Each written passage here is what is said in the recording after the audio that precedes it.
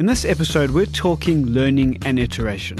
But, like our other conversations in this Blue Heart series, Alon shares insights that move our thinking way beyond any pop business psychology or oft-repeated phrases to practical, actionable intelligence that will help us both go to market and, once there, stay relevant and competitive.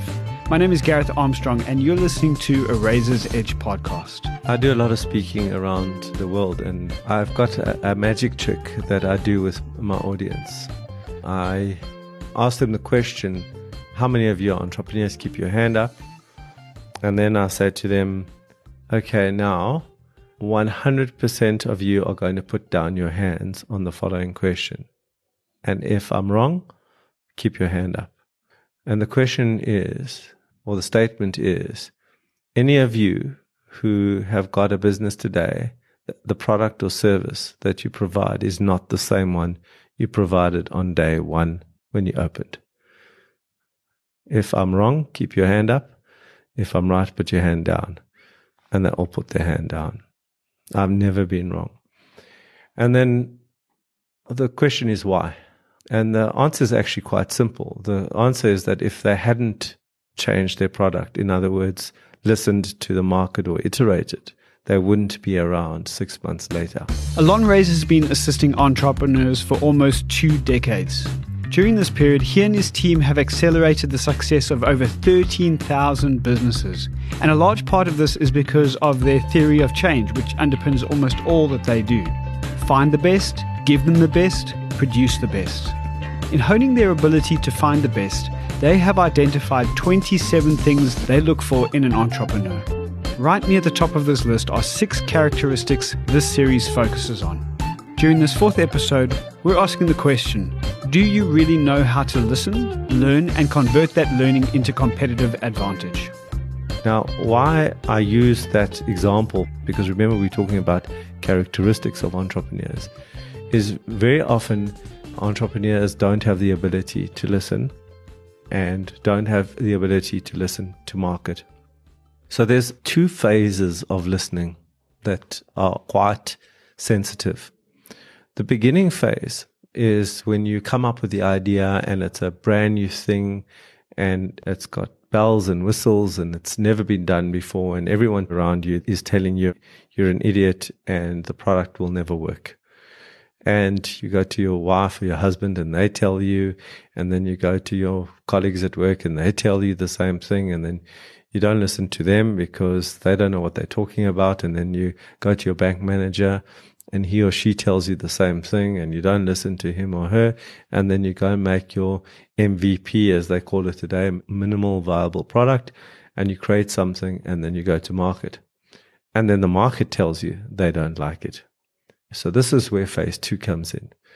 Now, there are lots of fantastic stories about people who've been way ahead of the curve, and then the market catches up to them and then they become heroes. But most people don't live through that educational phase. And so they disappear into obscurity.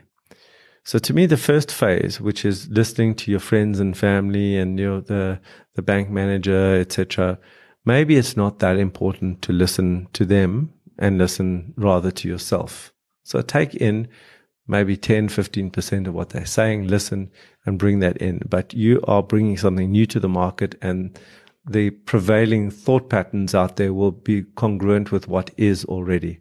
So there'll be a bias in the way people think. And so if I were to advise an entrepreneur, I would say to them, in that phase, listen, adjust slightly, but take yourself more seriously in this phase. But when you go to market, the market is king. They determine whether they're going to purchase from you or not. Whether you're right or wrong, it doesn't matter. They will purchase what they think is right. So if they say that thing doesn't look good in pink, it needs to be green with white dots, it needs to become green with white dots. And so now you're in a dilemma, because in the second phase, which is when you are to market, now you don't want to now produce a product or service that is just like everyone else's, which is what the market is used to, but you also want to sell. So at this point in phase 2, I would say that you're more around 70% listening to the market and 30% listening to yourself. Because if you take it the other way, if you don't listen to market, then you don't get the chance to even sit across the table and have the conversation. So rather listen to market and then convince the market slowly about a different way of thinking. Now, if you look at a lot of the so-called revolutionary products out there, and our classical one that we always speak about is Steve Jobs, who was such an incredible inventor, and we all know that the iPad was not his. It was actually designed in 1989. It was called the GridPad originally by somebody else and was completely unsuccessful because they hadn't listened to market. What Jobs had was an incredible way of combining what the market doesn't want and what the market does want into something new. And that was the real skill that I believe that he had, because no one really wanted an iPad, but he made you believe you did want it and you couldn't live without an iPad. And yet that technology existed and the market didn't take it up. So there's this fine balance between the two. And I think the true geniuses are the ones that know how to do that, combine those two.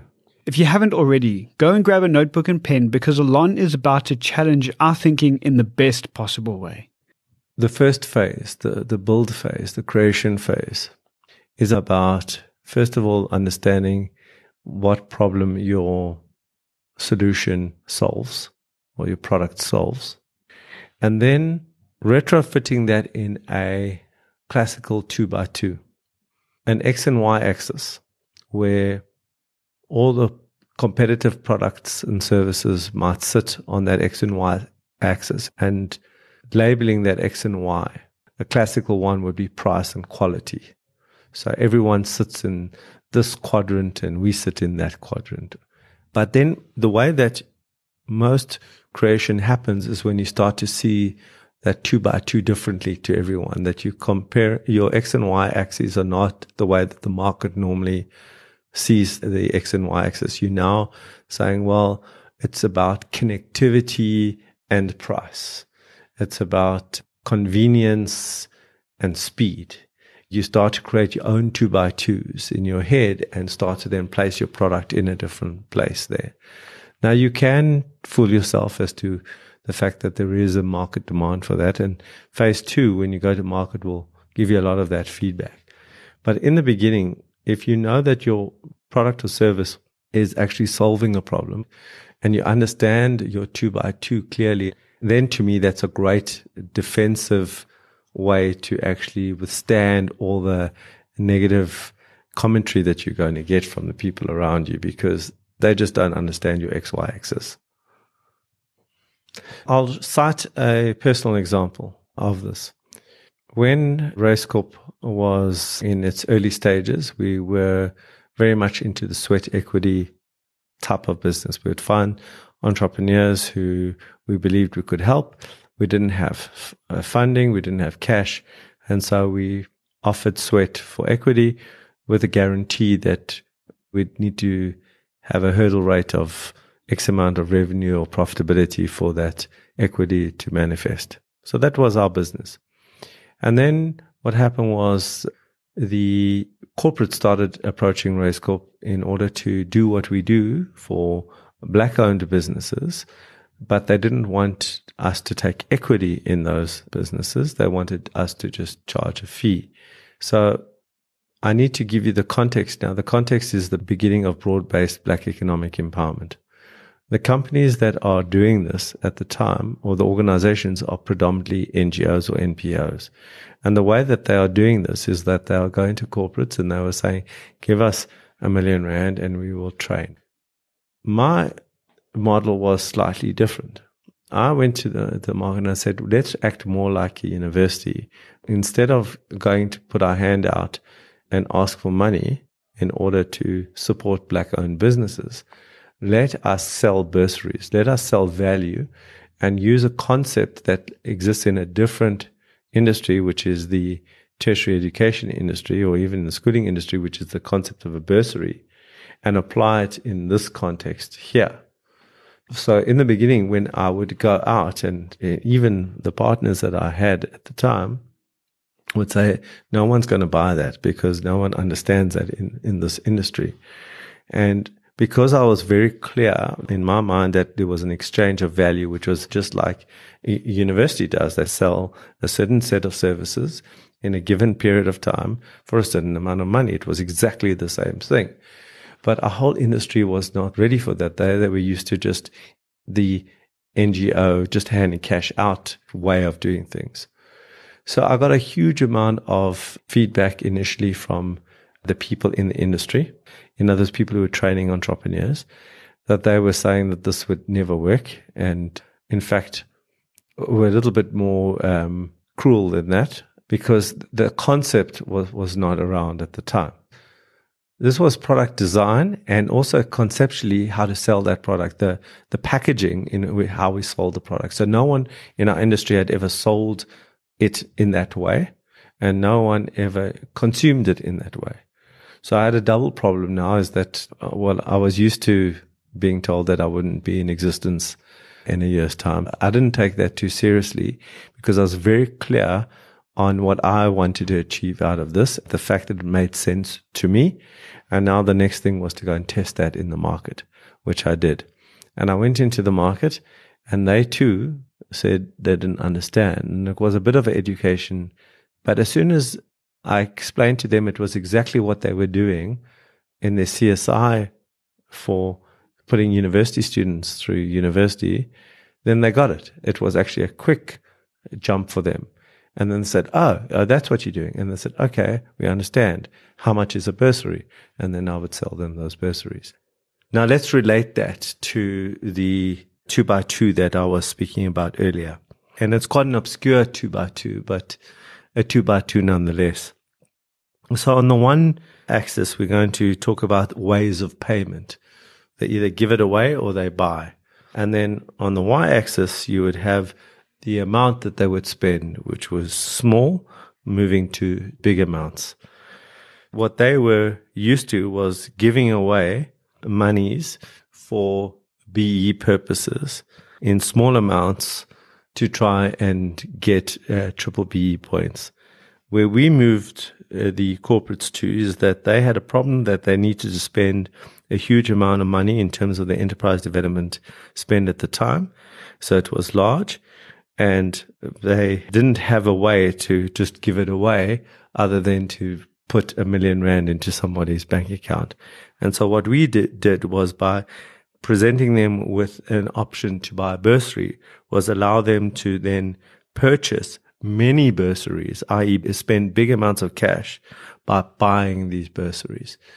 And so we were the first company in that quadrant in South Africa at the time. And as a result, we're able to grow quite quickly in that space. And that really is sort of the understanding of the 2x2. But now let's move one step further, which is now phase 2, which is the level of listening that you require when you are in the market. So once you are in front of the client, then the client now understands a new concept and says that they want it to have these features and these benefits to them. They've already bought the basic concept, but now want it modified to their needs. So you'll see that in most organizations where they go out and their first version of a product or service actually meets the basic needs of a client, and then it evolves every day, every week, every month, every season to meet the needs of the client. And you see that in clear Technicolor with your cell phone, which every year or every 2 years is a brand new version of the iPhone 6, the iPhone 7, the iPhone 8, the iPhone 9, the iPhone 10, and who knows what iPhone is going to be out whilst you are listening to this podcast. And so it completely iterates, and that's a function of not just the client, but also the competitive environment and the technological environment, what the other enablers are in the market. So the product then starts to evolve, and you now have to be listening to the market, to the competitors, to the technological and other enablers, in order then to improve your product to ensure that you are meeting the needs of the market. And I want to add in a profitable way, because one can go too far to iterate to an extent where it's not profitable. And I always caution entrepreneurs who are in the process of iterating is that they still need to hold their margin sacred and ensure that they are iterating at a profit. Iteration for iteration's sake, to the point where there is no more profit, is effectively the commoditization of a product. And so your differentials become smaller and smaller to a point where there is no differential to the rest of the market. So to me, your iterations need to always hold enough space between them to ensure that they are distinguishable, but also ensuring that that's not at the cost of all your margin. I love his added caution about maintaining margin. What do I hear when he says this? The value of a product or service is never its price. There is more to learning and iteration than just listening, though. Just ask any business leader that has made efforts to change or transform company culture. I think the next layer of thinking around iteration is a cultural layer, that iteration becomes a cultural way within your organization, that all your documents are version controlled, version 1.0, 1.1, 1.2, which gives the understanding that there will be another version to come. And if you look around Race Corp as an example, every single one of our documents is version controlled with a date that the last version was changed. The culture within everything we do is around version control. And the subtext of that is that this is the best version of this right now, and there will be a new reality in the future. And when that reality presents, and it becomes significantly important for us to change this way, we will, and that's okay. Because what also is important is when you have an iterative mindset and an iterative approach, you let go of the past and make sure that your organization is far more relevant than it was yesterday. And so you're constantly keeping up as an organization and not becoming a dinosaur. And we see that with many organizations that find it very difficult to change as they get bigger and bigger. And if you have a culture of change, it's much easier to move and become agile in an environment right now where things are changing at such a huge rate. And you'll be surprised when you go to organizations, even small organizations, where I ask the question about when was this process designed? And they would say it was designed 4 or 5 years ago. And they say, well, is it still real? And then they look at you and they said, yes, it is real. And then you sit with them and you go through the process and you say, well, is this really still true? And not even 9 times out of 10, 9.5 times out of 10, the answer is it's actually not relevant anymore, is that they just believe it is, but it's not. And so those organizations, if they have many, many of these processes in their organization, these become the basic anchors that hold them back and don't allow them to move forward. So you have to have this constant iteration of everything. And I think what's important is that you have trigger events which trigger an interrogation to whether or not a process is still relevant or not. So I'll give you a very simple example of that. Let's take a role description. Let's take somebody's job. That person is in their job for 4 or 5 years. What's happened in the last 4 or 5 years is definitely there's new software that they're using. There's definitely new processes that they're using. The organization around them has evolved to ensure that they are able to do a lot more than they did on day one when they started. And then that person leaves. It would be unthinkable for the new person to come into that same role description because it would not be true. The content of that role description would not be even close to what the person who has just left was doing at the time that they left. And yet most organizations just hand over the role description that was for that administrator back to this individual, and then they get this really out-of-date job description or role description. If you think about that, every time somebody leaves, every time a certain trigger event happens, and that will be bespoke to your type of industry, you need to create these trigger events and label them, that when this happens, then we relook at process.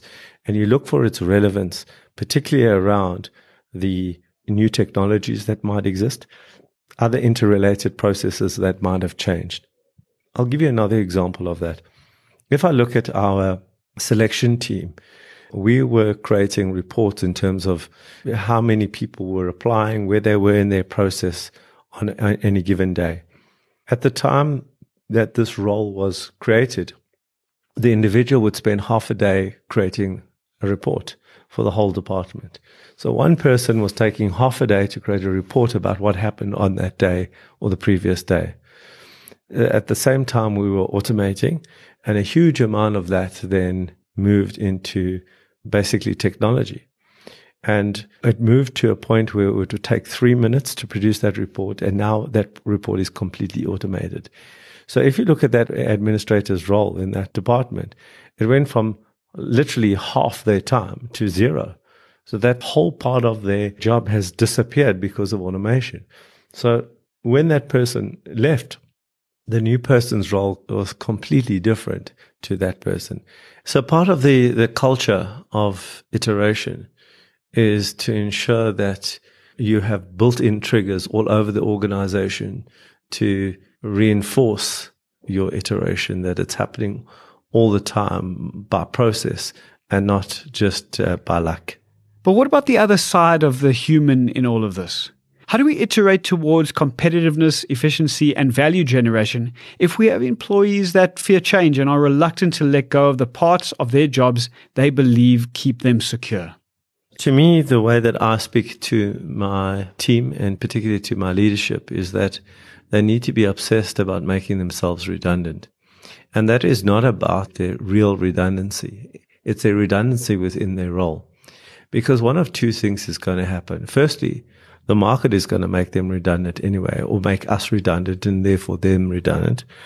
And if they become then redundant, if they have basically expressed all their value into process, it allows them to move and evolve. So think about an organization where you've got an individual who knows everything about a particular thing. And they are a good person, but they're a little threatened by the fact that if they let go of that, then they might not have a job. And many people are in that state. But here's the other side of that coin, is that for as long as they are important there, then every single other opportunity for them to grow, to actually evolve to the next level, will not be presented to them because they're weight-bearing in that environment, and that they can't move them because they're the only ones who know how to do that. Until some seismic event happens in the organization and that thing no longer is required, and then they not only lose their job, but they have no other place to go because that's all they could do. So to me, if you've got a mature workforce and a leadership that can express that and actually manifest that in the organization, where you see people evolving by letting go, you have an organization that's constantly evolving and more flexible, where people are able to move into new roles. And that's happening here in Raise Corp all the time, is that people are moving from one role to the other. And, you know, we're not perfect. We've got individuals who are these weight-bearing people who cannot and do not want to be moved. And quite frankly, we've had those discussions with them. And one day, as that role becomes non-necessary, these people are shooting themselves in the foot, and they will become part of the collateral damage of change. The final point Alon raises is a really interesting one. In order to get the most out of this last insight, I believe the following questions will allow us to listen and hear with maximum impact. Please hold the following in your mind as we conclude this episode. How do I know if I'm a weak listener? What are the signs that my organization struggles to learn and iterate? And what do I do if I see, or at the very least suspect, there is room to improve, but I just can't get my arms around it? What I spoke about earlier was the fact that you need to be testing the market, testing your competition, and testing the enablers in the market to see what's evolving all the time, and bringing that information back into your iteration. By definition, if you are 100% aware of all that those are, then there are no cataclysmic events that should not be anticipated. And if there are, you are far more buffered because you're far closer to being, let's call it, evolution ready than your competition. So I just wanted to put that in because that's an important point that I'm trying to make, is that you keep close to what's going on. You're not so far from all these new potential threats and opportunities that will present as industries evolve and society evolves and competition evolves and technology evolves, because you're evolving alongside or with it or in front of it or slightly behind it. But in the event that you are trying to solve a problem, that problem means that there is a dissonance between the way that you've read the market and where you are, because otherwise you would have closed that gap already. So now you have to close that gap to now solve for what the market demands right now. So then it's about understanding that very, very clearly in terms of what is it that the market wants, what are the enablers, what is the competitive environment, and where are we right now? What is the gap? And very often what happens is that our lens is actually biased. It's a biased lens because we're seeing the problem from our perspective the whole time and not from a different perspective. So I would say that the most important thing you can do is get somebody from outside in that environment that you trust that can see your problem from a different way, because you've got too much bias in your lens that will prevent you from seeing what is really happening. So often what I do in those situations is get a third party without any shame, because you can't see everything, and say, what am I missing here? But also being able to listen to the answer. And like everything, you'll take in, you'll listen, you'll take in the perspective, and it will add to your lens of where you need to go in order to close that gap. But I think the important thing, I mean, it's quite cliche that you have to know the gap and then close the gap with everything you have. But I think the important point that I'm making here is that your perspective is already tarnished because it comes from your perspective only. And if that gap is already that far, there's another perspective that is probably closer to the truth. In a fast-moving and rapidly changing world, it is no longer enough to be a so-called lifelong learner. This might have been what you initially thought this podcast was all about. Instead, our mindsets need to shift from continuous development to continuous competitiveness.